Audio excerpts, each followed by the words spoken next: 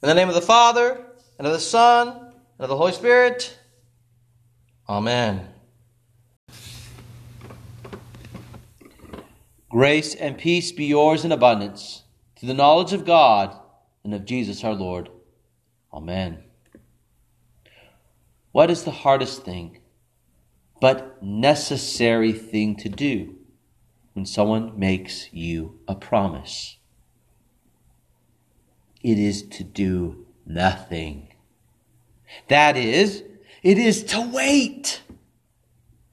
Waiting is hard. Saul was anointed king by God. He was given specific instructions that included waiting for Samuel to come. On the 7th day, around when Samuel was to come, Saul got worried. He saw the people leaving, and he saw that Samuel wasn't there, so he took matters into his own hands. He disobeyed God's specific command here, and he didn't regard the Lord's general instruction in his word about sacrifices.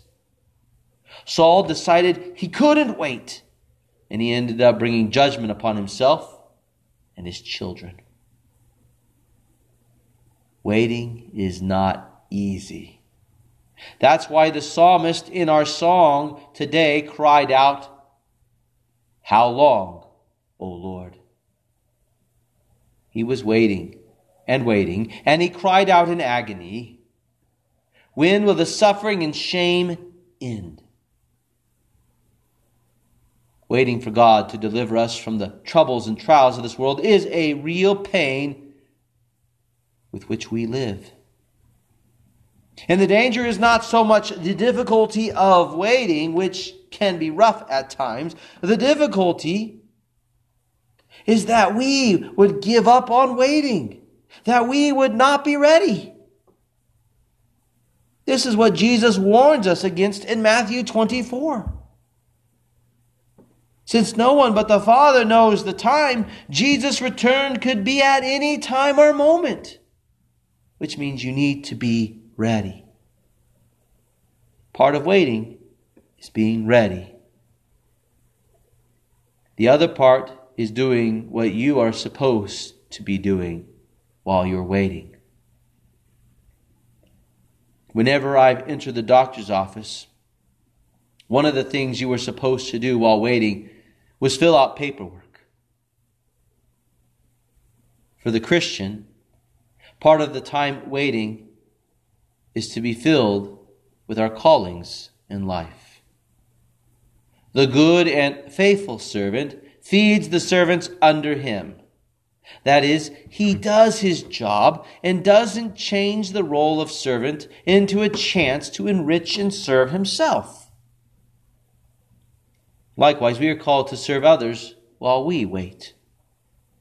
Paul explains to the Thessalonians that they are not to be idle while waiting, but to encourage one another, to help those who are weaker, and to bear with one another. They and we are to do good, to pray, to rejoice, to be in God's word, refrain from evil, and to test whether something is from God or not.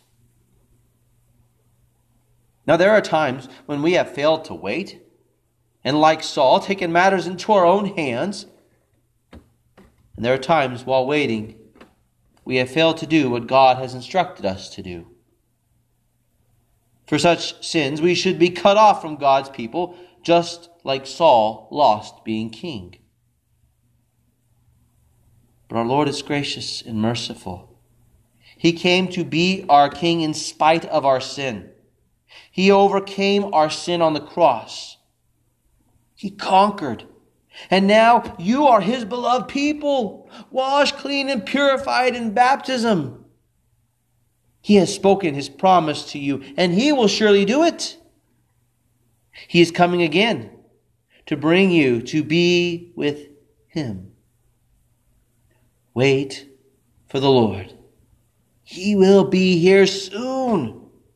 In the meantime, do good to those around you. Serve your neighbor. For Christ has taken care of all your needs. He has secured your life and future. And encourage one another as we all wait together, knowing Christ will come. The peace of God, which passes all understanding, keep your hearts and minds in Christ Jesus our Lord. Amen. The Lord bless you and keep you. The Lord make His face shine upon you and be gracious to you. The Lord look upon you with favor and give you peace. Amen.